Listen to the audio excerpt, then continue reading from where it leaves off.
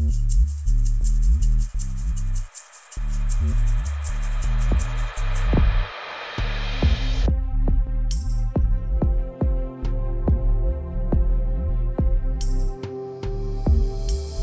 to the podcast bound in pale leather. I'm Catherine. And I'm Gabe. All gates and hands be open to you.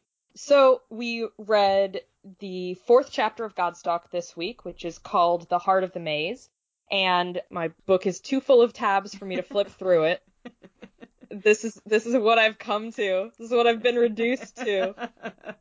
So this week we read The Heart of the Maze, which is chapter 4, and this chapter follows Jaime as she finds Penari in his maze and joins the Thieves Guild as his apprentice. And as she makes a new friend in Dally, a new rival in Scramp, and a dangerous impression on the certain Theokandi and on his student Bane. I'm so excited! I love this chapter. And I do love Bane and Dally very much in radically different ways. Radically different. Let's begin. Lead the way, Gabe.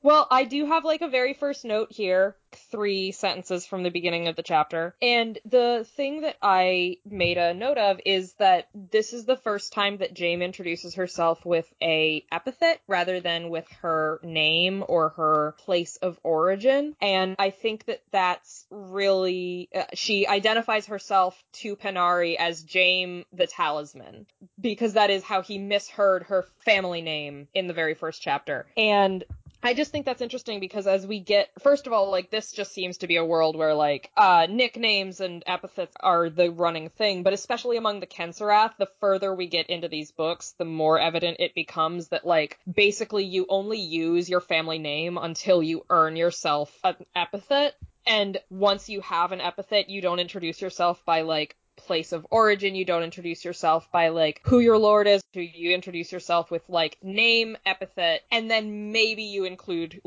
your allegiance. And I just think it's really cool that that's clearly something that Jaime latches onto really fast, because it's mentioned that when she does introduce herself with her last name, it's a surprise to her that she would think to do that, and it's a struggle for her to call it to mind on the spot, and part of that is because she's working with a lot of amnesia, but it's just so automatic for her to call herself the Talisman as this epithet, this title that was given to her, and it's very telling about the way the Kenserath think, and I like it a lot. Yeah. And it's also interesting because Jaime shifts her perception to how Penari would remember her.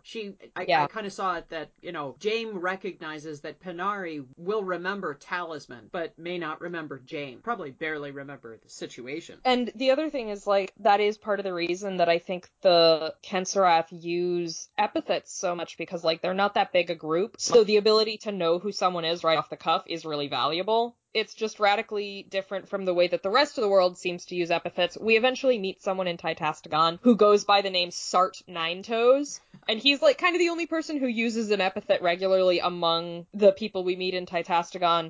And that's it's very distinct in that seems like a joke that was maybe ascribed to him by his fellow guards, whereas the kind of epithets that the Kenserath use are so much, you earned this by being that kind of person, and that's what you're gonna stick with. Sharp Tongue, Black Lord, Ironthorn, they're much more about the person in a way that calling someone Ninetoes kind of isn't. Yes. It's much more an issue of being memorable and telling people up front who and what you are. And it's just I love that, and I love how quickly Jaime latches onto the epithet she's been given by this really confused old man in an alley. It's really telling about how much, even though she's kind of taking this time away from the Kenserath and she's kind of trying to self-identify outside of the Kenserath, Jaime still very much considers herself a part of that, and on some instinctive level still sort of aligns herself with the way the Kenserath think. Yeah. Anyway, I just really like that. It's a weird little thing, but I like it a lot. It really does speak to how a person can live into themselves. And this is and Jaime is a character who knows nothing about herself, barely even what she looks like. And she's defined herself by a misheard name. And I think it really speaks to Jaime as a person that she really steps into that fully and completely, especially given that she ties a string to herself and latches it onto what? This is just such a good solution. She knows that she's probably going to get lost, so she tied the end of a large spool of thread to the post of one door, struck a torch, and just started walking.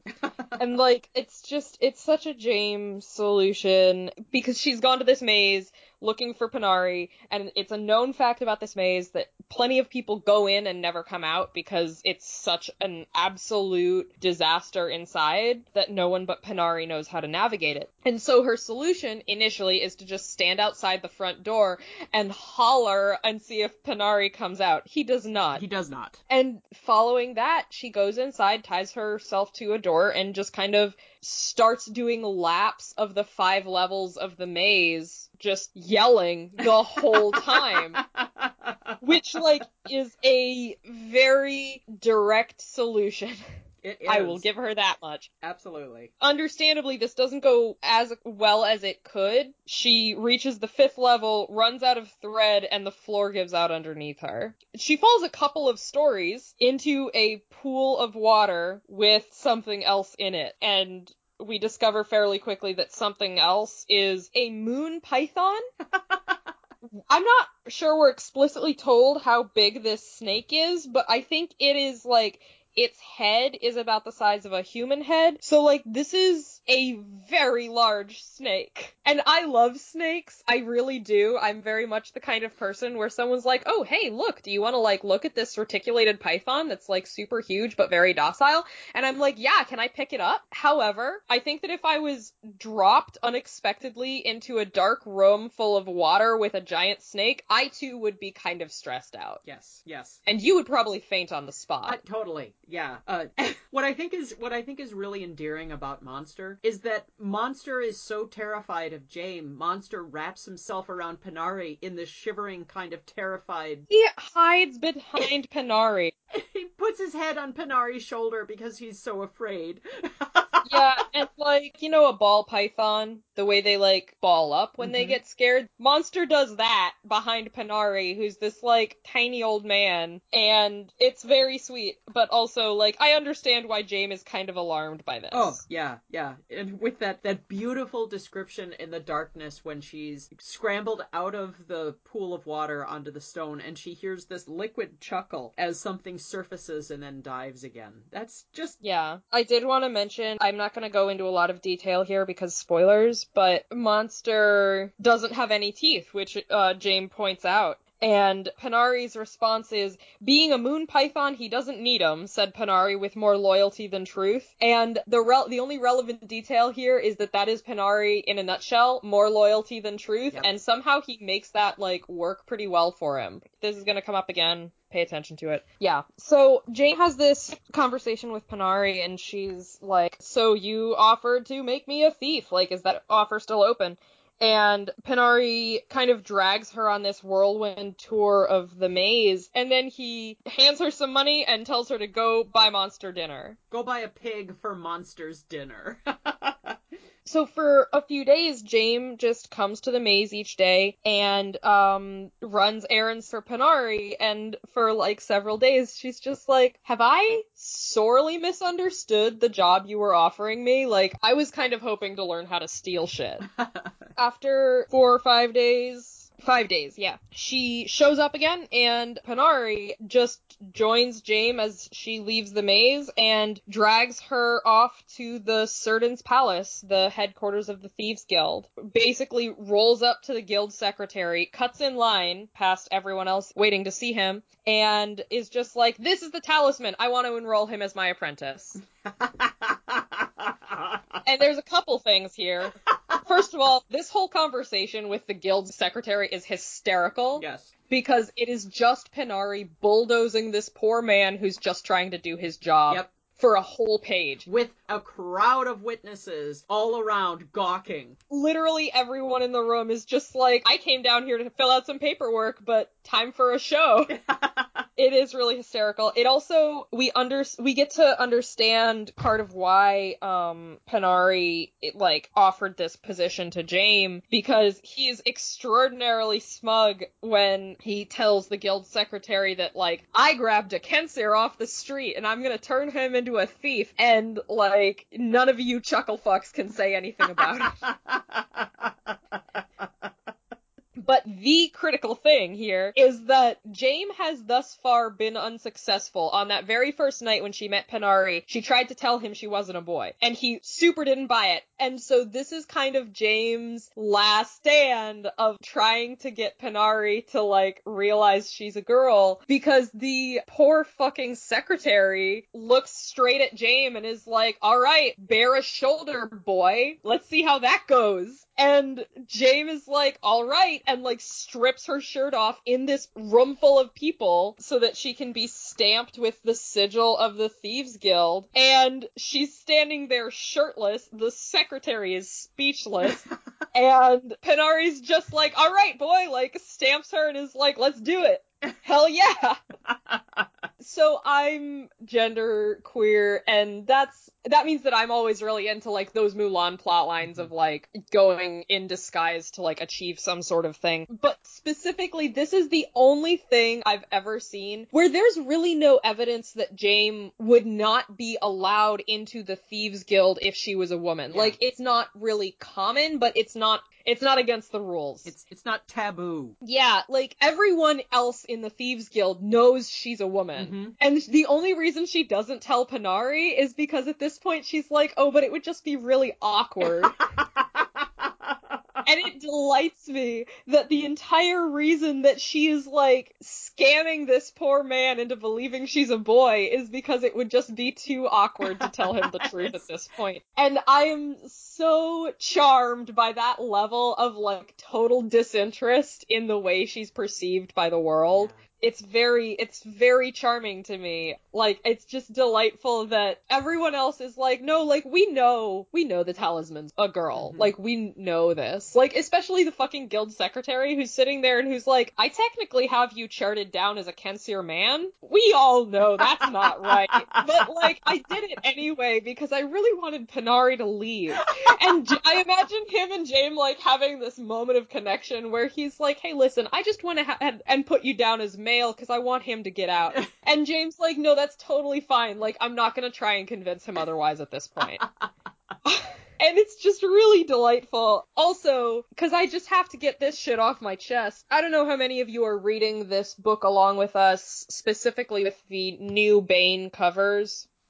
That's Baen, yes. Which is about to become relevant. But I love and appreciate Bane for keeping these books in print and making sure that they get published all the way through the series and all that good shit. However, the airbrushing. Okay, not to put too fine a point on it, Jaime is flat as a fucking board, and these covers make her look like she's bustier than your average porn star. And, that just makes me really, it makes me crazy, and it's awful, because my, problem isn't even, hey, what if you didn't present this action star in these weird tit and ass poses? It's, yeah, but you clearly haven't read the book, because especially in this first one, there's a whole narrative that is exclusively driven by the fact that Jaime, is extremely flat-chested. Yeah. There's a whole thing. And, this is ongoing. Mm-hmm. Every single book has at least one minor plot point that mostly only works because Jaime can pass for a boy if she puts her hair up. Yep. I have a note in the fucking book in the margin where I underlined the spot where Jaime is like, well, alright, Pennari's too blind and I'm too flat, and I guess that's the end of it. And it just says, fuck the cover. So, that's where I'm at, sort of spiritually, with this. Which, yes, everything that she said. And Pennari's attitude is that this chapter is over and now we're moving on. The episode was apparently over as far as Pennari was concerned. And he just turns around and takes off. Pennari is the ultimate linear thinker, basically. He's very much I went out to do this thing, I did this thing, and now I'm gonna leave. And he leaves total chaos in his wake, and he's just someone else will deal with it. Yep. And Panari he clearly has this position in Tai-Tastigon as almost this mythic character, because Yeah. I imagine that she mentions that word of their arrival was clearly ahead of them, because the Thieves Guild secretary's office is packed, and all the conversation stops when they walk in, and I imagine just all of these heads all turning. It is really great, especially since like Panari is clearly leveraging his position to get Jaime accepted. It's very good. Yeah, and his statement that Kenser, of course it is. You think I'd trust my secrets to any of this rabble? So Panari just has no problem telling the entire infrastructure to go fuck off. It's really great. Which leads us to the creepy dude. Yeah, so this has all been a fun time, but like, time for things to get dark again. Yeah, things are gonna get really, really serious, and I think that the description of the introduction of this particular character is actually, I personally find it really fascinating, because the quality of this individual is indicated in how this person introduces himself to Jaime by putting a hand on her arm with the nails of the index and middle fingers filed to sharp points. And though this man digs those fingernails into Jaime's arms for the sole purpose of it to hurt. And that's how Jaime is introduced to Círdan Theocandi, or actually his servant. Well, his student. This is Bane. And the only real description we're given of Bane is these sharp nails and the fact that he has like a darker complexion and luminous gray eyes. Mm-hmm. And we said we weren't going to do spoilers on this podcast, and by God, I intend to stick to it, but holy fucking shit, y'all. Yeah. Like, having read the rest of this book and, like, the rest of the series that is currently published, like, this introduction of Bane, I had to, like, get some shit off my chest before we started recording, because I was just like, all I want to talk about today is Bane. Unfortunately, 85% of what I have to say is spoilers. But it was fantastic, and I'm excited for all of you to hear it again. Okay, so obviously these books are full of what you would call like questionable characters, and trust me, Bane is a monster. Mm-hmm. Like, through and through, Bane is a terrible person, and I'm absolutely enthralled by him on this level of, like, rabid animals, their eye shine is green, right? Mm-hmm. Like, bright emerald green, and it's not something that you see anywhere else. But it does mean that, like, if you can get a look, it is kind of an enthralling color, because it's so unusual and it's so strange, and Bane feels kind of like that in the sense of, like, you are a fundamentally dangerous creature, and I don't want you anywhere near me or anyone else, but also, that eye shine is so strange. And I understand that I've gotten very off topic for a character that we are given under a paragraph about at this time, but I just really want to convey how much work I have done not to spend this entire episode telling everyone every spoiler about Bane. Yeah, everyone, be impressed. But so Bane comes, and we don't learn his name yet, but so this man with the gray eyes and the sharp nails comes and sort of corrals Jaime and is like, the Círdan Theocandi would like to see you. Mm-hmm. And Panari's like, have a good time, Talisman. Yep, give my regards. Tell him to get fucked from me.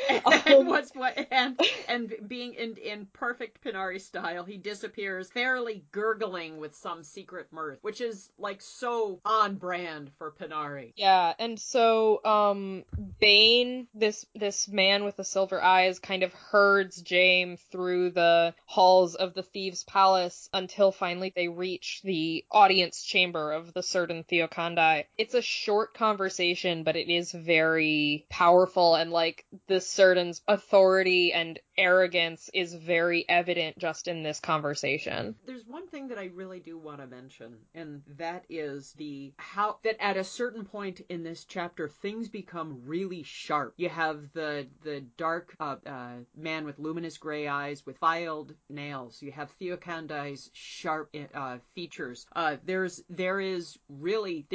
are threats here. And I did want to take a quick moment out of this like really fraught, politically dangerous conversation to make a note that we get another type of salute here. I have a bulleted list of salutes that I'm working on. We've had 4 different types of Kensir salutes thus far. I did warn everyone in the previous episode that I'm like this. But so we have the salute that Jaime gives to the Temple of the Three-Faced God in the very first chapter, which is fists raised, wrists crossed. Mm-hmm. And that challenge is specifically stated as "Let it be war." Mm-hmm. There's fist raised, open hand, which is the salute she gives to Marplet Sentenko, acknowledged enemy on the eve of battle. There's crossed wrists held low, fists closed, which is what she gives to the certain Theokandai. As far as I can tell, it's respect to a superior or a lord who you're wary of. Mm-hmm. And she says that there's an additional salute that we don't see explicitly, and it's crossed wrists, held low, hands open, which is respect to a superior or a lord that you're friendly with. Yes. And, like, I'm just gonna continue this list, and every time someone does another salute, I'm gonna be like, hey guys, I've learned another salute, and added it to my database. Yeah. And here's part of the reason why I love it when you talk about salutes. Each one of these salutes speaks to the specific intent of the person who is giving the salute and the position of the person who is receiving the salute. And with each one of those salutes, there is an unspoken message and also indication of not just a perceived relationship, but the reality of relationship that is present between the two people. And there's so much that's packed into the position of hands that it really adds to the luscious quality of the culture of the Kenserath and also all of the cultures within these books, since not everyone within the book is a Kenser. And I think that's the other really interesting thing, because as far as I can tell, these are Kensir salutes. Mm-hmm. Because, like, here, Jaime gives Theokandai a wary salute. Like, she salutes him as a unknown, unfriendly quantity. Mm-hmm. And later in the books, if you, like, when someone salutes, like, a superior or a lord that way, there are consequences. Mm-hmm. I don't think your average Tastigon civilian, or even your average Tastigon thieves lord, speaks the intricate language of Kensir salute. Like, as far as I can tell, on the one hand, this is presumably the primary way that the Kenserath, who are a warrior people, interact with the outside world, is, like, salutes and combative, like, gestures. So there's clearly some degree of comprehension, but, like, people don't, like, jump on that gestural shit as intensely in Tai-Tastigon as they eventually will in the Riverland in the heart of the Kenserath. And it just reminds me a lot of, I know I've beat this horse to death, but it reminds me a lot of the ancillary series, like the culture of the Imperial Rhotic in that. And that's really all I have to say here. I just got distracted because there was a salute. I got excited about it. Salutes speak volumes because and what they speak about is the identity of the person who is making the salute and the identity of the person who's receiving the salute and all of that space in between. That's, I think, part of what is really luscious about Jaime and her connection to her Kensir heritage when she knows nothing really about her place in it other than she is not wanted in the Kensir universe. And I think that's really an interesting way of perceiving oneself in a world where you feel a connection to your culture, but there is a sense of not knowing that you don't belong or you're not sure that you have a place. And that's what I think is so powerful about Jaime in her connection, clear connection to the Kenserath and her conflicted experience with it. Yeah. So it's not just you. Yeah, but no, really, do be ready for this every time. If you read a chapter and you're like, oh, there's a salute in this, you can just be like, Gabriel will tell me all about it. And yes, please don't stop. And I just gotta say, I had read this book probably 7 or 8 times before I introduced it to you. And even though I loved the salutes, I never counted them. So this is a new thing for me. Keep going. Don't you worry, I've got that shit on lock. Yay. Okay, so Theokandai is one creepy fucker. He's not as creepy as some. Yeah. Well, I mean, like, here's the thing. He's not creepy. Like, Bane, for example, really kind of radiates this menace on a level that is difficult to articulate, but is really well executed in this chapter. But Theo Conde he's not creepy in that, like, he's not creeping on Jaime, basically, but he has summoned her here to kind of talk around the issue of her spying on Penari and telling him Penari's secrets. And it is this, like, it's unnerving because of the way that he exercises his power, and it reminds me a lot of Ishtir in the previous chapter,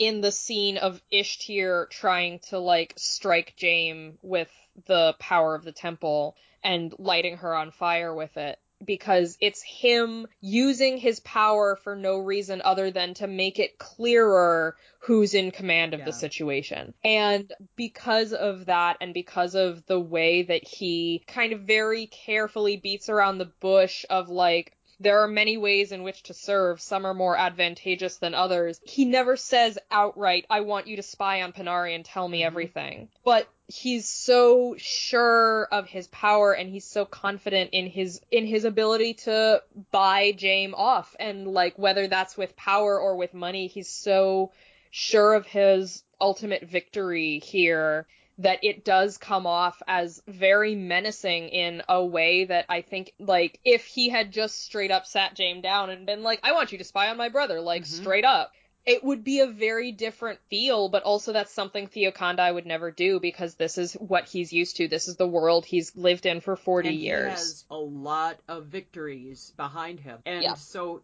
Well, he's been winning the Certain seat for 40 years. Yeah. It reminds me a lot of those archetypal portrayals of the mafia leader of, you know, Theo Conde is about to make her an offer that she can't refuse. But the offer won't be made in a direct way, but in a way of, it would be so nice. What a wonderful relationship that we could build when we give to one another in this way. Hint, hint, nudge, nudge. Yeah, like, what a friend you could have if you did this thing for me.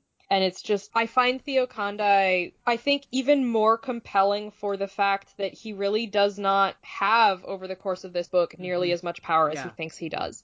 As opposed to, say, Ishtir, who, when he acts like an arrogant bitch for the rest of these books, it's because he kind of have a degree of beck and call over Jaime that Theo Conde just doesn't. But so, Theo Conde is about halfway through this, like, mob boss offer Jaime can't refuse when a boy who, it sounds like he's maybe in his, like, late teens, comes bounding into the room with, like, a scroll full of historical information and addresses Theo Conde as grandfather. So we know that this is the Surden's grandson. And Jaime realizes that this is the boy who was watching during the attempted murder of Penari during the very first chapter. And everyone is deeply shaken by this encounter. So the boy is, like, shocked and terrified. Jaime and is terrified. Yeah, clearly petrified of her. And the Certain is furious at the interruption, and it, like, sets him severely off stride.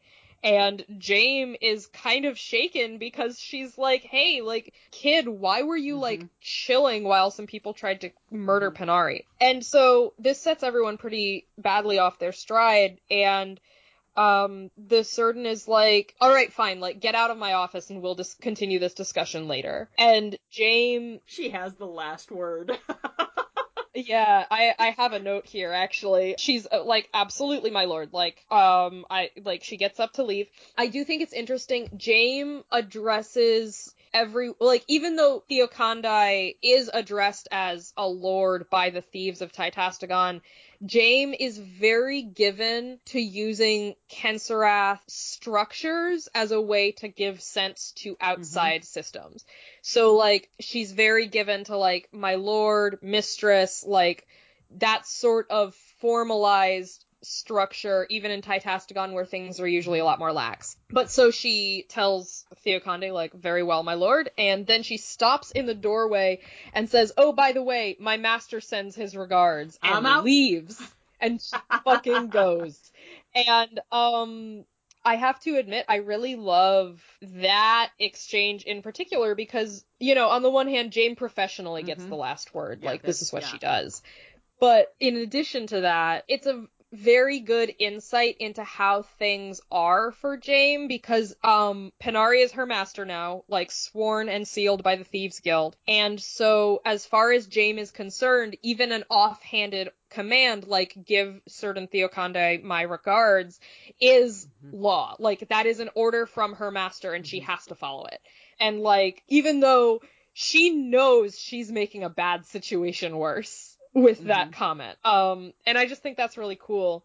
And so as she leaves the hall, Jame is kind of considering the intricacy of her situation, the complexity, and she's thinking about how she understands why Penari chose her as a Kenseer to be his apprentice. And the way she phrases it is, he had taken revenge on everyone trying to learn his secrets by choosing to confide not only in an outsider, but in one whose very race was to him a guarantee of her incorruptibility. The views on Kenseer are pretty varied outside of their own closed system of the Kenserath, but I do think it's really interesting that even the people who don't generally think well of the Kenseer as a group are prepared to take Kenseer at their word. And they are prepared to trust that maniacal obsession with honor, that same obsession with honor that drove Jame exhausted and sick and starving and dying to stand on her feet and face death like an honorable warrior in the very first chapter. It's a very quick encapsulation of how the dynamic between Jame and the rest of the world works. Is this decision that Penari makes to confide in someone who merely by the fact of her accent is a guaranteed incorruptible force. Yes. And the power and presence of this identity of these people is really powerful. Yeah. So Jame continues out of she also gives a little bit of consideration to the grandson of the Certain. But she continues out of the courtyard and she's still thinking about this when the man with the silver eyes, the dark man with the silver eyes, comes to find her, flanked by like cronies, basically. Like, or I suppose I think the thing about Bane is that he's a little bit too, even though he's not really fundamentally a classy person, he's not of high class in this society. He has this aura of like assurance that means that he doesn't have cronies, he has attendants. Yes, superiority. Yeah, and so he just like walks past her and he's just like, oh, there's a meeting at the Three-Legged Dog to be there. And he just keeps going. Like it's not even a conversation. It's just, attention Kmart shoppers. Like this is what's happening. And of course she'll drop everything and be there is the inherent assumption. Yeah. Well, the assumption is that not only does he have the authority to give her orders, he has the authority to give her orders and expect that they be followed. So he is very surprised when he gets several steps away and Jame, like, she doesn't really protest elaborately. She just very quietly says, no. The world stops. Yeah, no, this is very much like that moment where the camera has been following Jame and then it slams to a halt to like zoom out and take in this whole confrontation. Because like he immediately turns around to look back at her. I do think it's interesting that she talks a lot about how unnerving those silver eyes are, because this is what before she really has a good grasp on her own appearance. And it's been a few chapters since she looked at herself in a mirror, but Jame has silver eyes too, and they are unnerving for people. And I think it's interesting that she has such a lack of awareness of that. But so Bane turns around and looks at her, and his expression is described as incredulous, pleased surprise. He's not angry that she's rejected him. He's not even really offended that she shot him down so succinctly. But he's immediately enchanted by this person who just closed him down. And it's so great. And he's like, what did you say? And James says, I said no. I belong to the guild now and as such owe loyalty to it and to my master. But no one said anything about jumping when you whistle. And like, just that's my girl. That's my girl. Just like, somebody's trying to manipulate her, and not only does she immediately like see through their bullshit, she's gonna close them down right off the bat. But more than that, Bane is so immediately fascinated by James' willingness to close him down. And I love that. And I also love Dally. Before we dive into the refreshing presence of Dally, whom I love so much. Talk about playing with me, Mom. Mom, play with me in this space. One of the things that let me just say, the thing that I love about Jame is her attitude of, I said no, and then she pauses for a beat, and she takes in the tableau of these 4 men who were all armed, all of them with knives and stuck in variety of places. These are people who could kill her. Jame is willfully deciding to basically pick a fight with a group of armed men, and there are 4 of them and 1 of her, and they're all armed, and she has her fucking fists. And she just keeps right on going with you might have misheard me. I said no, and here's why I said no, and I am saying no to you. And that again is this deep knowledge and this trust that Jame has in her sense of honor, because the thing that she's going to stick with is that Penari is her master, and Penari belongs to the guild. So she has loyalty to Penari and to the guild and no one else. And that's why she says no. There's no suggestion that she's thinking to herself, well, I guess I'm going to have to fight these guys. But, well, of course I'm going to say no, because I'm breathing. And as long as I'm breathing, I'm going to remain loyal to my honor and to those who deserve my honor. And that, in combination with Bane's utterly entranced pleasure in having someone say no to him, is a really neat counterpoint. Yeah. And I also really like that Jame is clearly and explicitly planning to run if they try to push this. She takes an unobtrusive step back to the stairwell, like, okay.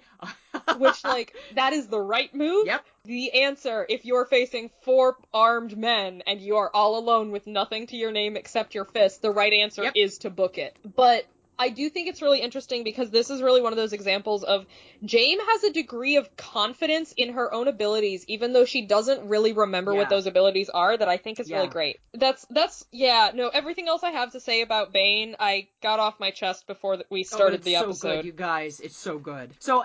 Yeah, no, don't worry. You'll get to hear it when you know all the things about Bane. It's at this point of this tension and this danger. This is a really, really tense conversation, and it could go bad really fast. And this is when we have the bright ray of sunshine who is Dally. He's so pure. I love Dally so much. He's such a good boy. He really is. And the way that he steps in, and you started talking about Dally, and I really want you to continue about when Dally steps in here. So first of all, Dally is a very sweet child whom I love, but also, he's not always the brightest bulb on the tree, which is demonstrated by the fact that he kind of wanders into this confrontation. And, Jame makes the comment that no one said anything about jumping when Bane whistles for her. And Dally just says, quite right, too. No one owes Bane anything he can't extract by force. Which, first of all, I love that he just kind of wanders in and comes to her, defense, although we're going to get into that a little bit in a minute.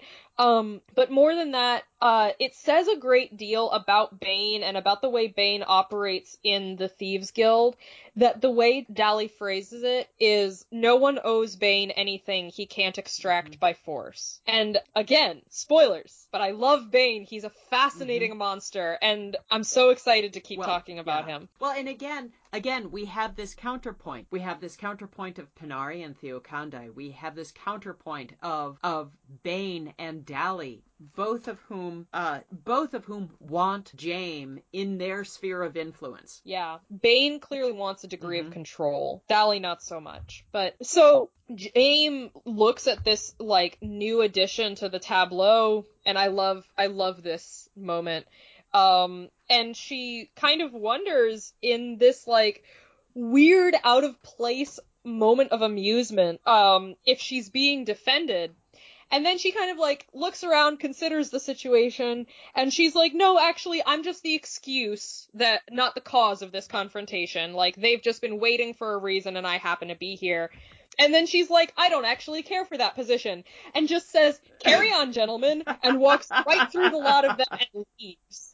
Which is just so spot on for Jame. Nope. I'm out. And it's this very conscious decision of, no, actually, you know what? I don't care to be the excuse for your dick measuring contest. And she just goes. No finesse. No, she doesn't try to gracefully extract herself. She just walks out. It's really great. And, like, she gets away with it. Like, she just walks directly into a crowded market, and they're, like, too shocked by this sudden exit to really do anything about it. And the man in blue, Dally, catches up with her, ways later. And he's like, that was actually very impressive. No one ever stands up to Bane. This is my favorite way that Jame ever described herself, ever, in these whole books. Her answer to Dally, you mean? Yeah, Dally says to her, it isn't often that anyone stands up to Bane, especially without support. You must be either extremely brave or phenomenally stupid. And James' response is mostly the latter, I think, in conjunction with being very Kensier.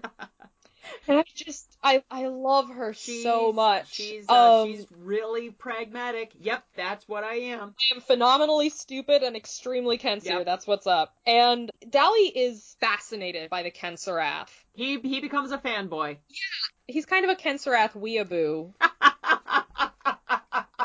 But so the thing is, he knows a lot about the Kenserath, and so this is kind of a graceful way to info dump a bunch about the Kenserath without it being, like, really awkward. Ooh, is it true that you...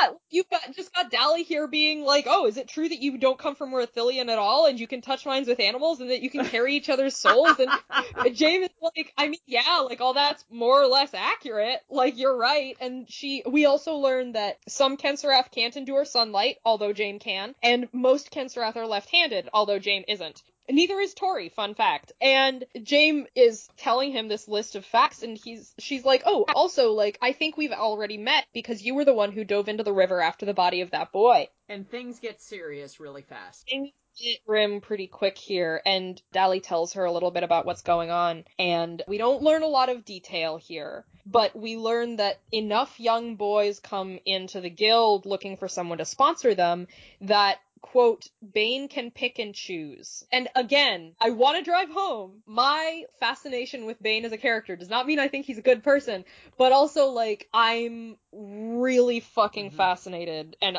like, that only gets more intense as the book goes on and we understand more about him. And there will be a point in the upcoming chapters when you will be able to really let loose about your fascination with Bane without any spoilers. I cannot wait. I'm so excited. Yeah, but so we learn that Bane is the certain Theokondai's student, but that Theokondai can't really control Bane. Bane is very much kind of a law unto himself. I totally should have taken some more critical theory classes in college, because I totally could have written every paper ever about the Kenserath. But so Bane is kind of a law unto himself. He's in a fairly similar but diametrically opposed way to Jame. But so we learn that Bane is Theokondai's out-of-control pupil, and that Theokondai has laid down a general edict to protect Panari. And we learn that this is A, because Theokondai doesn't want anyone to get Panari's secrets out of him before Theokondai has a crack at them. And B, because Panari is Theokondai's older brother.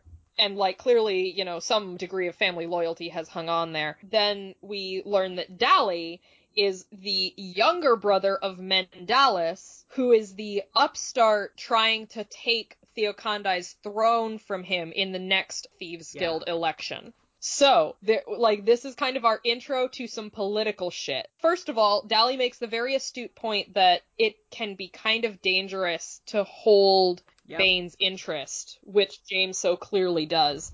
And in addition to that, he tells her all of this stuff about the Thieves Guild and the election and Mendalis and Panari and all of these people, and then he goes, you really don't know much about current events, do you? Do you have any idea what kind of a situation you've walked into? Her response is so beautiful.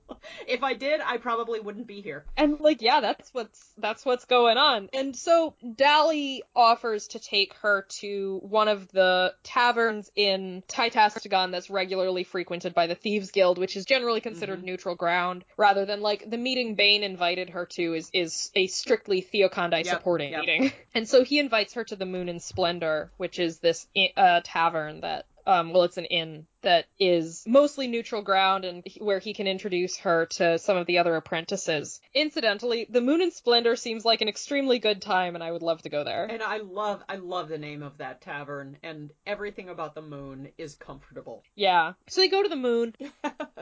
James' introduction, her experience of showing up at the Moon it speaks volumes to James and how the world perceives James, because she had a sense of being sized up from all directions, both overtly and covertly. There's something I want to talk about first. Oh, yes, please, go ahead. This is where it's directly addressed that there are not a lot of women in the Thieves Guild. It's not forbidden. Like, James is not pretending to be a man for the sake of staying in the Thieves Guild. Dally and everyone else she talks to in the Moon is aware of the fact that she's a woman, but Theokondi doesn't think highly of female thieves, so she just makes a note that there aren't a lot of women in the Thieves Guild, and Dally's like, well, at any rate, no one can accuse you of getting in under false pretenses, because clearly the story of, like, yeah, no, like, this Kensier just waltzed in here stripped and was like, I guess I'm, like, a thief now, like, just took off her shirt and was done. And James' joke is, if anyone says anything about having made a clean breast of it, there's going to be bloodshed. Well, and so Jane clearly recognizes that she is a topic of conversation and a topic of fascination. Yeah, that's part of the reason I just wanted to hit this quickly, because this is sort of our introduction to the fact that Jane is discussed a lot more than I think she would necessarily like or think she is. Yeah, and she seems to take some comfort in the fact that when she and Dally walk into the Moon and Splendor, Dally is greeted with this roar of welcome, and it seems that almost everybody in the Moon is kind of checking her out and kind of scanning her for, whether or not she's a threat. Answers. Sure. And she had the sense of being sized up from all directions and found reassuringly lacking. And that's something that I think my sense is that Jane takes some comfort from that. She kind of acknowledges that, okay, I'm not seen as much of a threat, so, because she's literally tapping her way through the dark at this point. She's really flying blind here. And so this is where we meet Scramp, who I mentioned briefly earlier, and he jumps up on a table, introduces Jame to the group as the talisman. Like, that's how she's addressed in the Thieves Guild, and I kind of like that. And she has this moment of, like, knowing that they're watching her as she, like, stands up and gives them, like, a formal bow. I have to think that she must be viewed as the most overly formal person in the entire Thieves Guild. But so she stands up and gives them a formal bow, and then she's thinking to herself about how among the Kenserath, hesitance like the Thieves Guild is showing to her would be followed by a challenge. And she is not disappointed, because their initial challenge is a flagon containing over 1.5 gallons of ale called the Full Measure. Jame, who, not a heavy drinker, looks at the Full Measure and says, propose something else. And so Scramp has something in his back pocket that he just whips out to offer. Yeah, so his proposed alternative to the Full Measure is something reasonably simple. And then he dares her to go get them the Cloud King's breeches. And James says. And James is like, okay.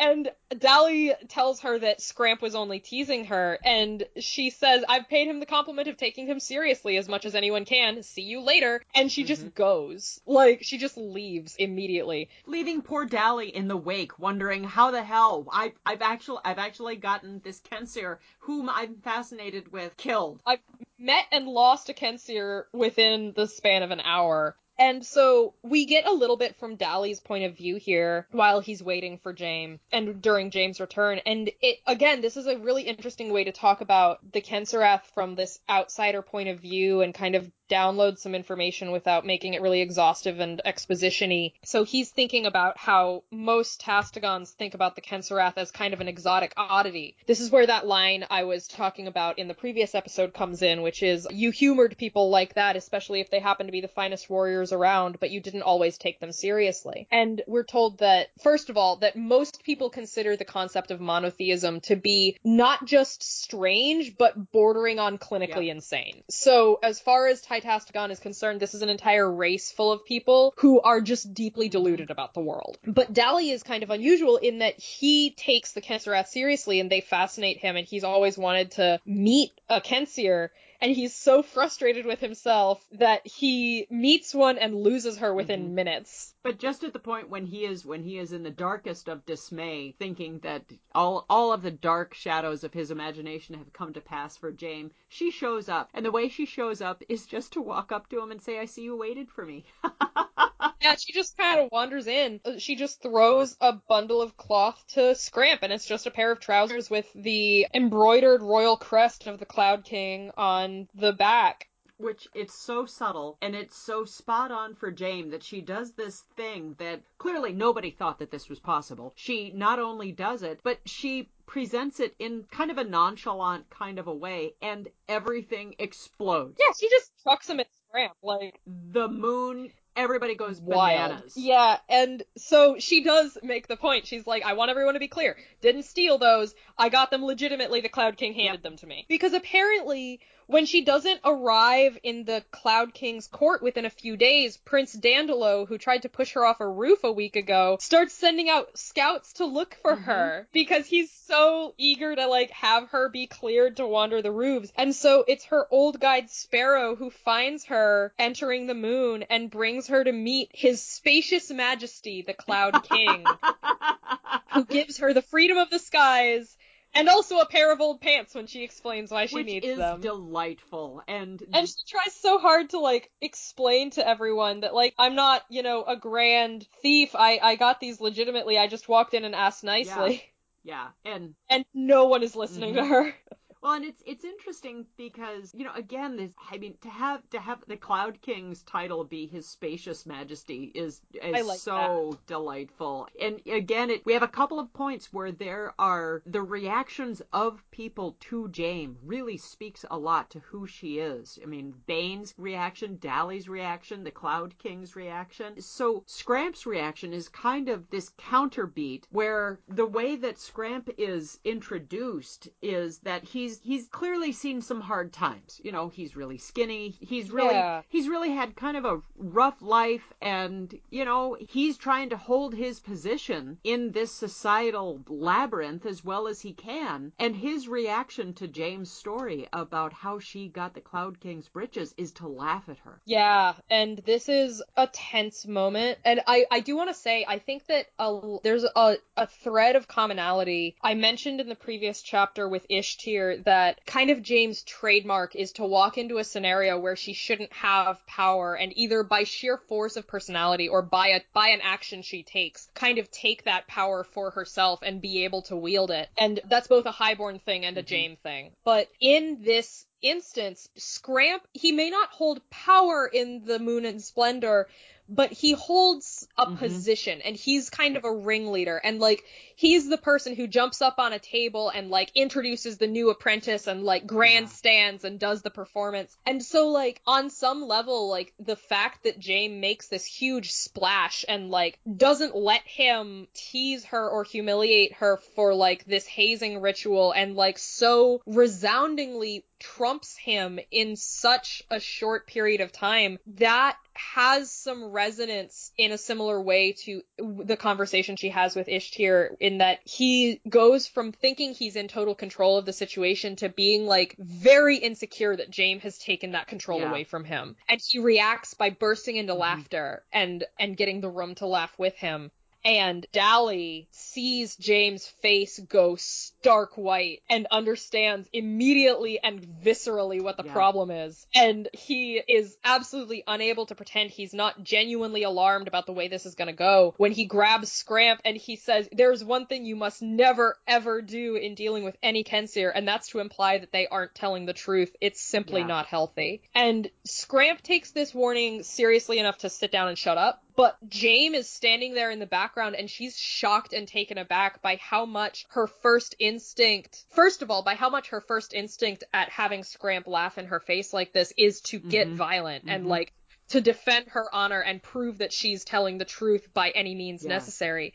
But more than that, this is one of the first times that she's really confronted with the reality that the rest of the world does not appreciate Kensir honor. They don't take her concept of honor seriously. And she has this moment of premonition where she's like, this has the potential to be some trouble for me. And it's a very short, tense moment, and it's very powerful, and it shapes so much of the way that Jaime deals with the Thieves Guild for the rest of this book. Yeah, it really does. And, I think that the reflections that we have of different people to Jaime really affords us a kind of a spectacular prism through which to see these experiences that Jaime is now, she is neck deep now in this life. There is no way that she can extract herself from this. And, the only thing that she has to her identity, period, is her honor. Because we don't really know what her name is. She doesn't really have her name. She's got this epithet that is now attached to her. God, that's true. We don't even know her full name yet, do we? She doesn't know her name. She barely knows what she looks like. She's not even how she's presenting in the world doesn't match with what her experience is, because she doesn't know what her experience. She doesn't know who she comes from. All she knows is that she is a Kensir, and there's a lot of negative shit associated with that. And so the only thing that she has to her entire identity is her honor and her loyalty. Yeah, I mean, Jay's possessions at this point are basically the clothes on her back, her honor, the finger with her father's ring on it, and the book wrapped in linen. That's what Jaime owns. That's all she has. The father, whom she set on fire because he was a haunt. Yeah, I mean, in fairness, he deserved it. But I think that this is I think what's so compelling to me about these books is that Jaime she basically walked out of the ashes when her entire world had burned up. Very literally. And she has no idea even how she knows to defend herself, but she knows how. And all she can do is just, trust in her honor and just keep right on going. And so that response that she has to Dally, which is probably the former, I'm probably phenomenally stupid, plus very, very Kensir. And these are things that she recognizes that she can't help. So she makes the best choices that she can with the limited amount of information that she has. And from that perspective, it would be really easy for Jaime to be almost calcified in her perspective of other people. But she's not. She has a certain amount of almost flexibility when she's interacting with people. Yeah. And I love the humanity that is so present in Jaime's character as she taps her way through this incredibly complex, politically tense, and labyrinthine society where, I swear to God, all I want is I just want Clepity to make her food at this point because, shit's gonna get serious. That is most of the chapter. After this clash with Scramp, Jaime just kind of says to the room at large, do you suppose that I might have a small drink now? Yeah. And apparently, because she's made such a splash, apparently everyone in the room orders her a drink, so she asks for a small drink, and she gets, 19 of them. Yes. And they're all small, but she has, a lot of drinks. Yep. Yep. And that's the end of the chapter. Before we end, I'd like to add just one other thing. Ooh, yeah, go for it. When Scramp proposes something reasonable, like fetching the Cloud King's breeches, Jaime's response to Dally is, I've paid Scramp the compliment of taking him seriously, or as much as anyone can. And one of the things that I love about this is that sentence, it's both a backhanded compliment full of knuckles, and it is also really quite serious that she's going to take somebody seriously until she knows she can't. Yeah. And to kind of acknowledge that everything that she's dealing with has a double edge. And so there's almost this intuition that Jaime has that Scramp is fighting for his position. And so her taking him seriously will both acknowledge his position in the Thieves Guild, but it will also be a condemnation because she's taking him seriously. And that's where we really get into the good stuff of the Scramp thing gets Chronicles. pretty thorny pretty fast. fast. And Jaime, again, is one of those things where, you know, she's gonna do whatever she does to the fullest extent of her ability, as fully conscious of what she's doing. And then as the book goes on, I don't want to get into spoilers, but I just love Jaime so much. So the last line of this chapter is after Jaime accidentally gets bought, like, a lot of drink. And the last line of chapter 4, and the last line of this section of Godstock is, "Welcome to the Thieves Guild," said Dally with a grin. I love Dally so much. God, I love Dally so much. So oh, my sweet pure. boy. Oh, my sweet boy. Okay. This has... Oh, boy. Oh. This has been the podcast Bound in Pale Leather. Thank you so much for joining us today. Please feel free to send us your thoughts and insights about Godstock and what we've read and what your thoughts are on Tumblr at the podcast Bound in Pale Leather, or send us an email at podcastboundinpaleleather@gmail.com. You can even send us a tweet at PBiPL, although in full disclosure, the Twitterverse is still a bit of a wilderness to us. We also wish to thank Seth Jones for our music. I am Catherine. I'm Gabe. And next week, we'll dive into Book 2 of Godstock with Chapter 5, Winter Days. Have a lovely week, everyone. Thank you. Bye.